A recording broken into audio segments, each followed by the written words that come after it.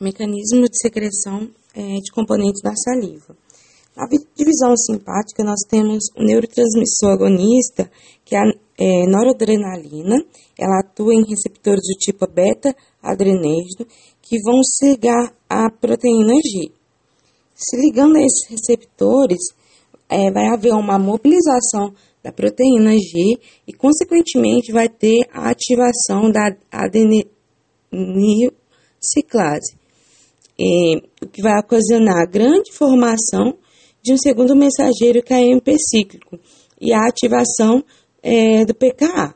Esse PKA vai fosforilar proteínas de modo similar à mobilização de vesículas sinápticas.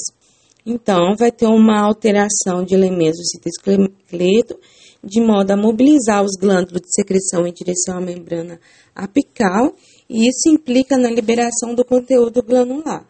E essa liberação ela é responsável pela exocitose de células serosa e mucosa, que faz que tenha uma proporção de matéria sólida da saliva, ela ultrapassa a proporção de matéria fluida. Então, a saliva se torna menos líquida, ou seja, isso dá uma sensação de boca seca. E ela também atua sobre alfa-adrenérgicos, ligado à proteína G, de forma muito semelhante à acetilcolina, porque também ele aumenta a concentração citosólica de cálcio e também determina a transferência de íons e de água para o lúmen acinar. E outro mecanismo importante de maneira simpática é a acetilcolina, que é um receptor colinético do tipo muscarínicos,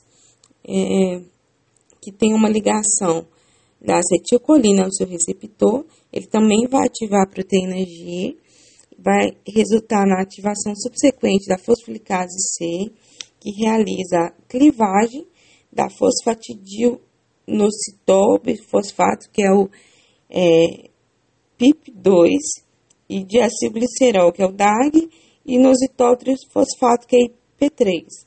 Então, o IP3 e o DAG, eles vão proporcionar o aumento da quantidade citosólica de cálcio nas células secretoras. E vai haver uma ativação de canais iônicos dependentes de cálcio. Então, na membrana plasmática apical, há um canal de cloreto dependente de cálcio, que vai se abrir permitindo a saída de íons de cloreto. E, ao mesmo tempo, também acontece com o canal de potássio, que permite a saída de íons de potássio. E, em relação ao lúmen acinar, há uma incorporação de íons de potássio e de cloreto, através da ativação parasimpática da glândula. Então, o potássio ele vai servir como uma moeda de troca pela bomba de sódio de potássio, que o insere novamente na célula às custas da liberação do íons de sódio. Os íons de sódio é mandado para o meio intercelular. Vai atingir o lúmen através da via paracelular, que é passando por entre as células. Então, vai ter o resultado disso tudo. Vai ter uma eliminação do cloreto de sódio no lúmen acinar. Então, essa presença do cloreto de sódio vai criar um gradiente osmótico que vai atrair a passagem de água para o lúmen, e essa passagem está realizada pelas aquaporinas do tipo 5. Então, a acetilcolina vai proporcionar a transferência de íons e também de moléculas de água para o lúmen acinar, enquanto a noradrenalina vai realizar a liberação do conteúdo granular. Então, o equilíbrio iônico lucinal proporcionado pela ação da bomba de sódio e potássio, a TPase, que é basolateral, e do transporte de sódio por via paracelular pelas junções de oclusão, consequente transporte de água para o lúmen de unidade secretora, ele forma a saliva primária, que é isotônica, ou seja, ela tem uma concentração similar de sais igual ao plasma. E esse transporte acontece de água por aquaporina e por via paracelular.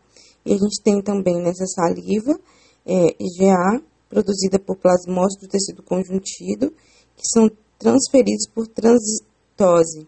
Então, Se a saliva for modificada ao longo dos ductos da glândula salivares maior, ela vai se tornar uma saliva secundária de característica hipotônica.